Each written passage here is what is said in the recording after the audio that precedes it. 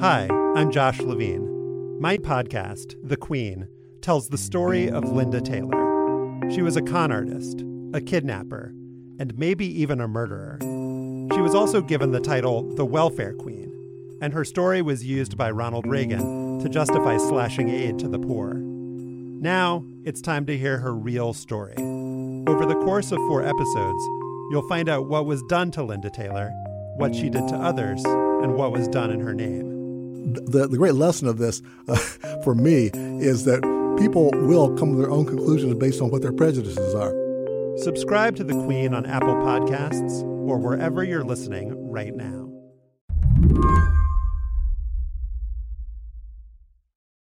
Alabama's state legislature has become known for this fiery rhetoric that can sometimes get physical. A few years back, one state legislator called a colleague a name, and he promptly got punched in the head. Yeah, so yes, we've experienced the full spectrum of disagreements in the Alabama legislature. Brian Lyman has been there for all of this. He's a reporter at the Montgomery Advertiser. At least your job's exciting. There's never a dull moment, for better and worse. So yeah. I mean, what's good for writers is often not so good for citizens. You might have seen this video of the latest fight on the floor of the Alabama Senate. It was just last week. It was about abortion. By Representative Collins relating to abortion. I've watched the video, and it stood out to me because it was like being at an auction house. Senator Chambliss, all those in favor say aye. No. Any opposed? Motion passes. Committee amendment is tabled. It was like going once, going twice. Yep, we're moving through. And then all of a sudden... There was a motion. He made a motion. He didn't even make a motion, Mr. President. Hold on, excuse me. This Democratic state senator, he gets out, he's like, whoa, just yelling. Yeah, that's Democratic Senate Minority Leader Bobby Singleton. He did not make a motion. He made a motion to table. What was the motion made? The bill these senators were fighting over, it would basically ban abortion in the state, almost completely. But Democrats, and even a few Republicans, wanted to add language that would make exceptions in the case of rape or incest. In this tape, you're listening as legislators strip those exceptions out. So, in effect, the Rape and Incest Amendment was taken out of the bill. And my explanation of it can't really quite convey how quickly this occurred. If my colleague Kim Chandler with the Associated Press timed it, I mean, this happened in 2 seconds. And even in those 2 seconds, you had Democrats on the floor raising their hands, demanding a vote on the amendment, and they were essentially gavelled down.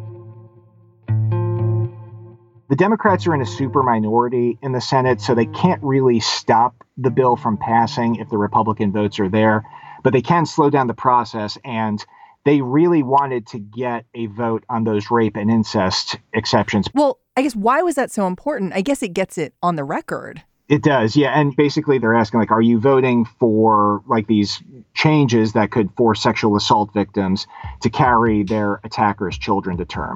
I mean, basically, I can see the campaign ads right now. Yeah. When Alabama's state Senate adjourned last week, it was partially to give the legislators a timeout. They're due back Tuesday, due to vote on this abortion bill again. Today, with state after state passing anti-abortion measures, Brian's going to tell me what is going on in Alabama, how the state reached this point, and what happens if it becomes the first state to ban abortion. I'm Mary Harris. You are listening to What Next? Stay with us.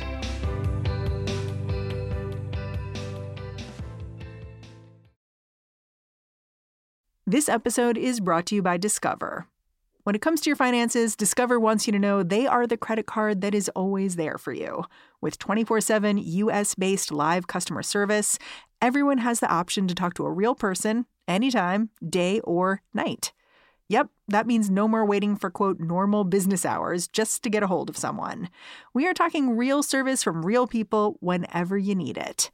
Get the customer service you deserve with Discover. Limitations apply. See terms at discover.com/creditcard. Coming soon from Slate Podcasts. So, first it was Dade County. Voters in the Miami area repealed civil rights for gay people by a 2-to-1 margin. In the late 1970s, cities around the country began rolling back anti-discrimination laws that protected gay people. Nashville. And then it was Wichita, St. Paul, Eugene. Successful campaigns against the gay community, which shocked us all. A state senator from California watched the laws fall and saw an opportunity. Homosexuality is a most repulsive lifestyle. His name was John Briggs, and he wanted to deliver the anti-gay movement its biggest prize yet. California realized that they were coming for us. I'm Christina Cauterucci. This season on Slow Burn, we'll explore how a nationwide backlash against gays and lesbians led to a massive showdown in California. Now it's something called Proposition 6, the Briggs Initiative. It would call for firing any teachers in California who practice homosexuality. Your life as you knew it would be destroyed. We've got to fight back. We can't let this happen in California. The Briggs Initiative would be the first statewide vote on gay rights. Gay rights now! Gay rights! With so much at stake, young people became activists. We were all coming out all day long, every day. And activists became leaders. My name is Harvey Milk, and I'm here to recruit you. Slow Burn, Season 9, Gays Against Briggs. Out May 22nd, wherever you listen. If we lose here, it'll be 50 years before we ever get back up again. Like the drag queens say, take out the earrings, sharpen the nails. There ain't no going back. I guess my first question really is, if I wanted to get an abortion in Alabama right now, how hard is that, or how easy is it? There are only 3 clinics currently operating right now. I believe there's one in Montgomery, one in Tuscaloosa, and one in Huntsville. So broadly speaking on Alabama, there's one in North Alabama, there's one in West Alabama, and there's one in Central Alabama. So if you're a woman who's in a rural community, you have to travel to all those places. So you have to actually get the gas money to get in your car and drive there. If you're working, you have to take time off of work. If you're in school, you have to take time off from school. There's also a 48-hour waiting period. It is not easy at all to get an abortion in the state of Alabama. And over the last few years, I mean, you've been covering the legislature for a while. Have there been restrictions sort of piling up on abortion clinics, or has it been relatively the same? Like, what has it been like? When the Republicans first got to power in 2011, they imposed a 20-week abortion ban. So there are no abortions after 20 weeks. In practicality, that didn't do a lot because obviously most abortions take place like usually at the 6-week mark or before the 6-week mark. And there have been attempts to restrict things. Like, for instance, we had a hospital admitting privileges bill, which would have required any doctor who performs an abortion to have admitting privileges at a hospital. That went to court, and that basically got blocked. There was a very long time when the Senate Republican leadership basically stopped showing interest in abortion bills because the thought is we're going to lose in court, so why should we spend this money in the first place? So, for instance, there were fetal heartbeat bills proposed in the Alabama legislature, like similar ones that are passing in other legislatures this year. Those were proposed, I want to say, in 2015 or 2016. And they died in the Senate because, I mean, the leadership basically said, why should we be the tip of the spear for this? Because our experience in the federal courts has shown we're going to lose. You're painting a picture of a state legislature that sort of has been trying to slowly carve away at abortion rights and has kind of gotten burned over the years by doing that and spent a lot of money defending these pieces of legislation. But then it seems like this year there was more of a go for broke attitude. And I think that's because we have a Supreme Court now with, Neil Gorsuch and Brett Kavanaugh, and pro-life activists in this state, as in other states, feel like they have a chance to overturn or at least erode Roe versus Wade. So I think that's why you see this particular bill moving so quickly through the legislature. This Alabama bill has been described as a near total abortion ban. It was written by a pro-life activist, a man, it so happens. The bill would make it a felony to perform an abortion or even attempt to perform an abortion in the state. And it doesn't punish women. It punishes doctors. There's an exception for when the woman's life is in danger. There's also an exception for when the woman may have a mental illness where birth could result in her death or the death of her child. And there appears to be an exception for what the bill calls lethal anomalies, which means like if the baby is going to die immediately after birth or could be stillborn. But it's a pretty high bar. Yeah, I mean, yeah, it would be infinitely harder to get an abortion if this bill were to pass. And what I think is so interesting about this bill is that it was basically designed to go to the Supreme Court. Like that is its whole mission. Its mission isn't even necessarily to be enacted in the state of Alabama, right? You know, it's been interesting because Collins has kind of suggested that.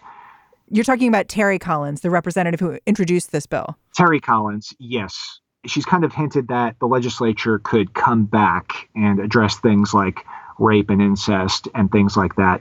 The two problems that could face are, first of all, last fall, Alabama voters approved a constitutional amendment that said there was no right to an abortion in the Alabama Constitution. So just having that amendment on the books complicates things. But then the second thing is that if you have a Republican legislature that's already voted for a bill that does not include exceptions for rape and incest, why would they come back and revisit that issue if they've already voted for it and they don't feel any pressure to address that issue?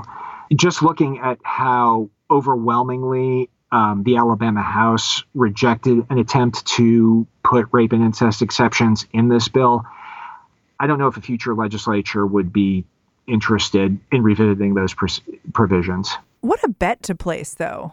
Like, we'll just scrap everything and then, you know, we can come back and we can like tweak it. I mean, it requires a lot of trust in a future legislature to actually want to return to this. So we were talking about Terry Collins, the original sponsor of this bill. She's a woman.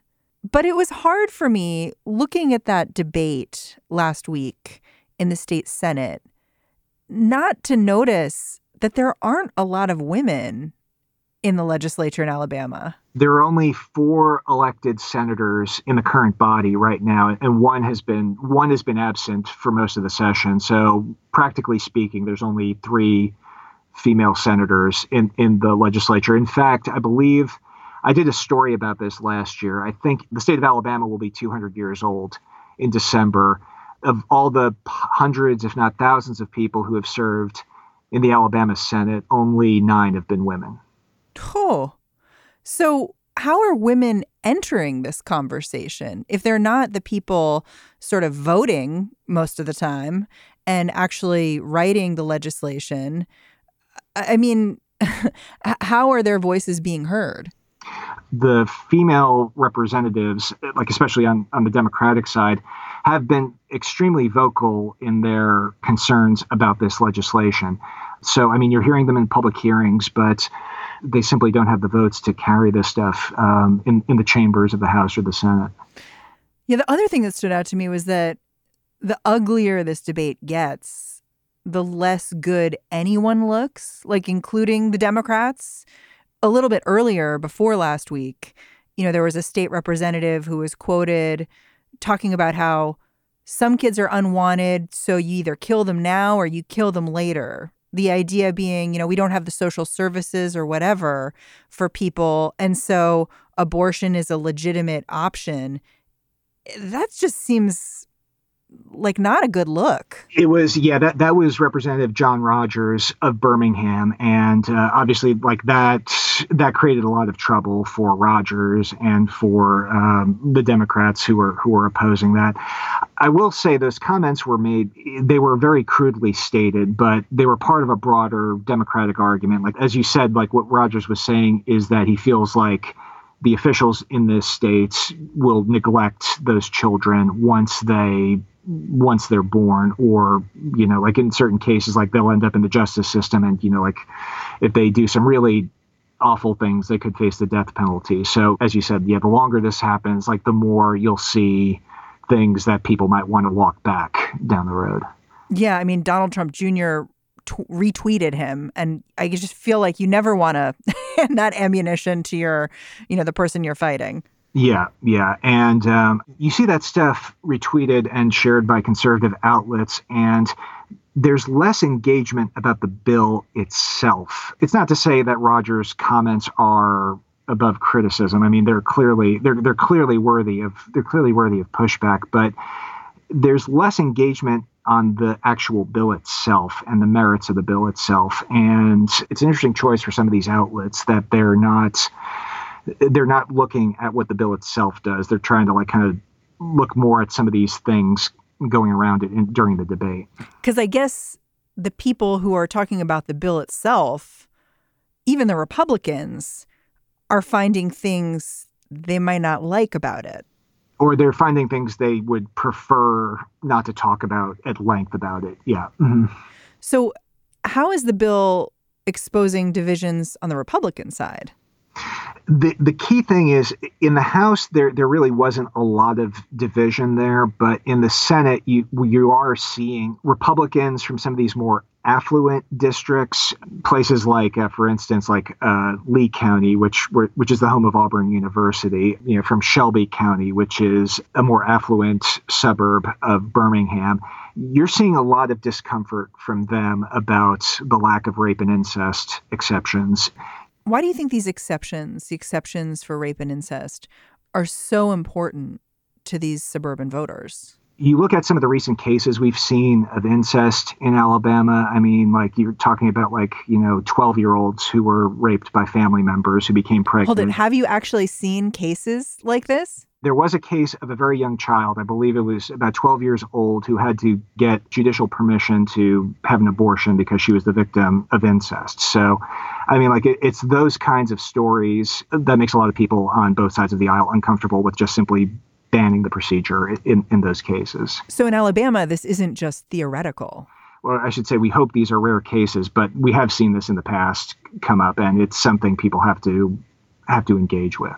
What's interesting to me is that, Alabama is, of course, known because of this surprise election of Doug Jones, who assumed office in Washington as a senator last year. He's a Democrat. He's progressive.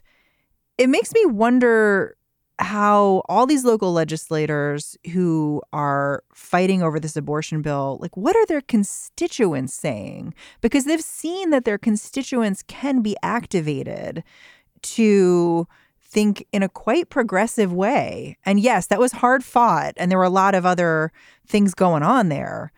But it just makes me wonder. I think, you look at, for instance, take a place like Lee County.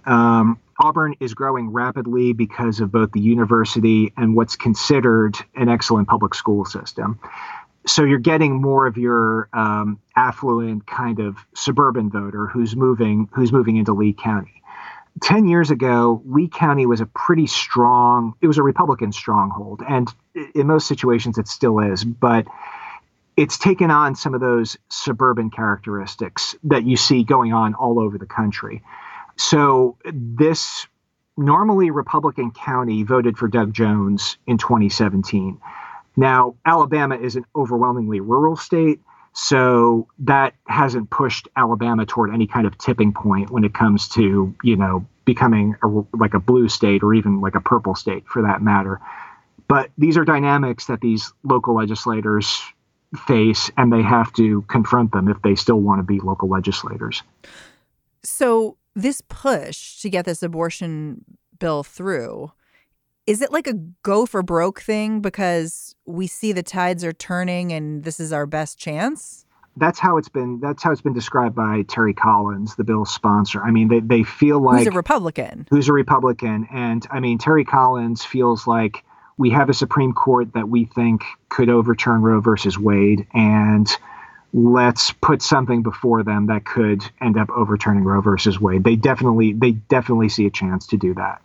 But I wonder if they see the chance slipping away. I wouldn't be surprised to see this bill come back next year if this if this were to fail this year. I mean, Kavanaugh and Gorsuch aren't going away anytime soon. And I think pro-life advocates, they see an opportunity if the fetal heartbeat bills that you see passing in other states, I mean, if those don't end up being the opportunity, they'll try again with another bill like Alabama's, which goes significantly beyond those fetal heartbeat bills. So, yeah, they definitely see a chance to change abortion law in the United States.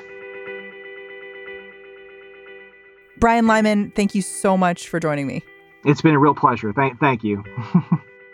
Brian Lyman covers state government and politics for the Montgomery Advertiser.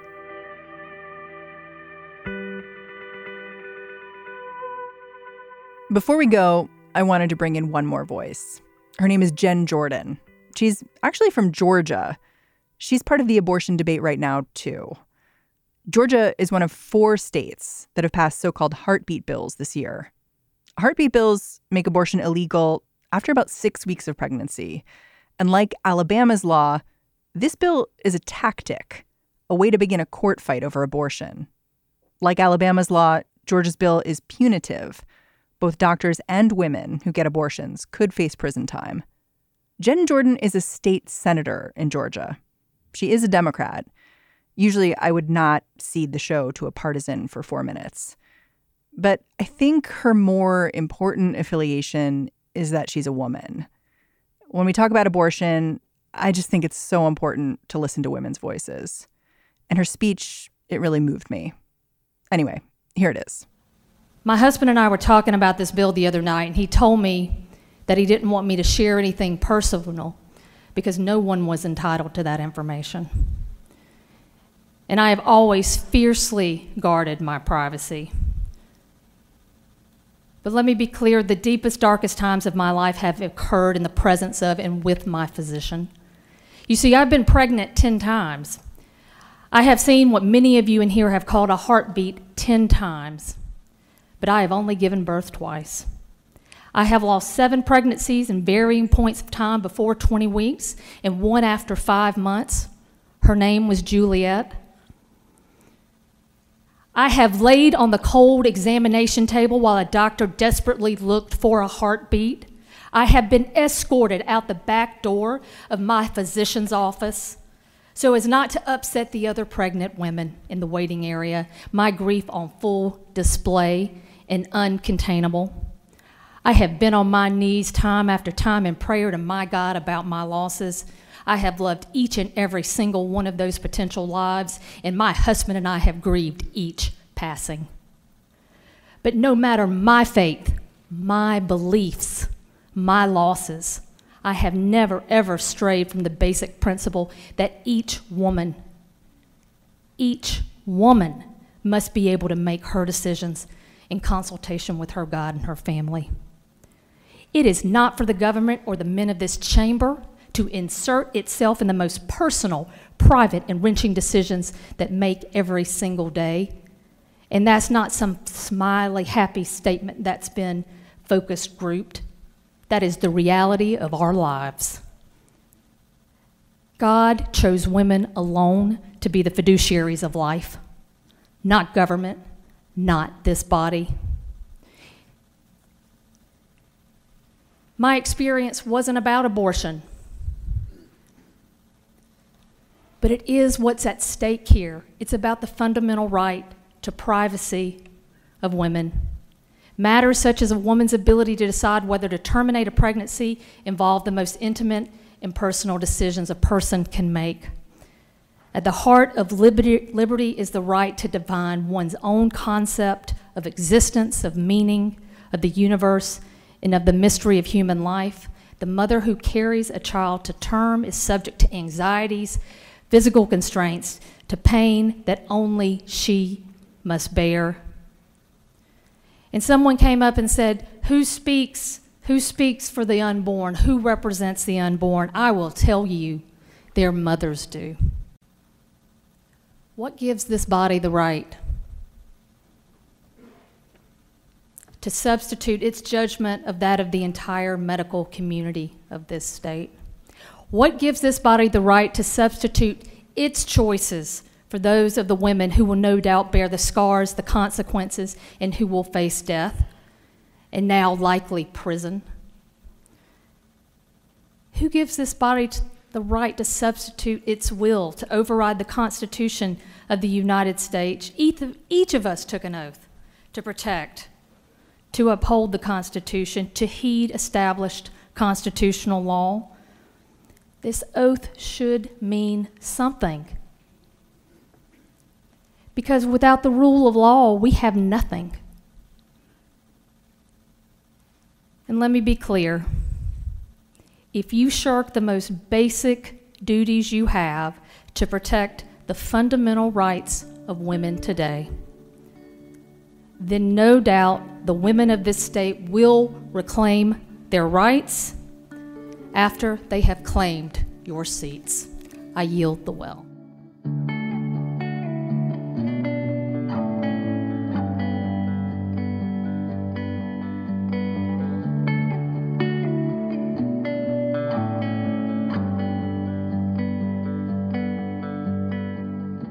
All right, that's the show. What Next is hosted by me, Mary Harris, and produced by Mary Wilson and Jason DeLeon.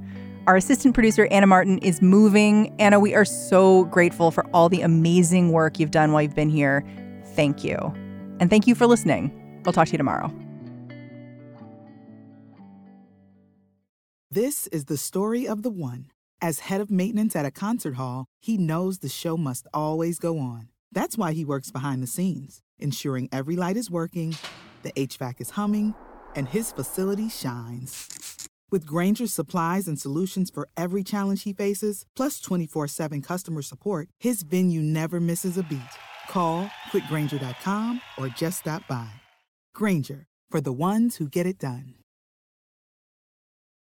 Coming soon from Slate Podcasts. So first it was Dade County. Voters in the Miami area repealed civil rights for gay people by a 2-to-1 margin. In the late 1970s, cities around the country began rolling back anti-discrimination laws that protected gay people. And then it was Wichita, St. Paul, Eugene. Successful campaigns against the gay community, which shocked us all. A state senator from California watched the laws fall and saw an opportunity. Homosexuality is a most repulsive lifestyle. His name was John Briggs, and he wanted to deliver the anti-gay movement its biggest prize yet. California realized that they were coming for us. I'm Christina Cauterucci. This season on Slow Burn, we'll explore how a nationwide backlash against gays and lesbians led to a massive showdown in California. Now it's something called Proposition 6, the Briggs Initiative. It would call for firing any teachers in California who practice homosexuality. Your life as you knew it would be destroyed. We've got to fight back. We can't let this happen in California. The Briggs Initiative would be the first statewide vote on gay rights. Gay rights now! Gay rights! With so much at stake, young people became activists. We were all coming out all day long, every day. And activists became leaders. My name is Harvey Milk, and I'm here to recruit you. Slow Burn, Season 9, Gays Against Briggs. Out May 22nd, wherever you listen. If we lose here, it'll be 50 years before we ever get back up again. Like the drag queens say, take out the earrings, sharpen the nails. There ain't no going back.